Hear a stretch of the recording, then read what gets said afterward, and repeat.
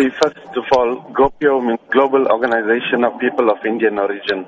Now, the GOPIO Business Summit is scheduled to take place in South Africa on the 19th, 20th, and the 21st of May. People of Indian origin, especially businessmen across the globe, together, who are part of GOPIO International, host these conventions every year in different parts of the globe. What is the summit intended to do? The summit particularly has been called because we see the plight of our economy throughout Africa.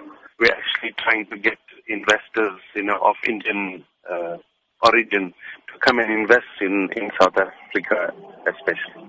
Now, what business opportunities are available in India for South Africans of Indian origin? It ranges from technology to, mining, IT, digital India.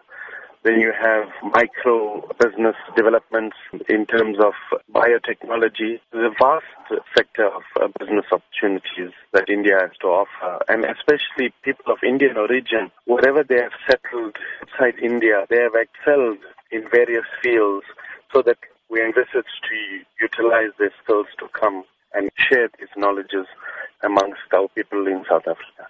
Now, talk to us about the role GOPIO has been playing internationally and particularly where it stands with the United Nations. GOPIO was formed in 1989, and it was formed on the basis of human rights violations against people of Indian origin in Fiji and Suriname. Now, GOPIO across the globe get people of Indian origin together, share their common cultural values, look at the plight of Indian people, and also to connect in various countries that belong with other sectors of society, to have unity and diversity in the countries that they belong. And here in South Africa, GOPIO is well established. We have chapters in Lenasia, in Johannesburg, in Durban, in Cape Town.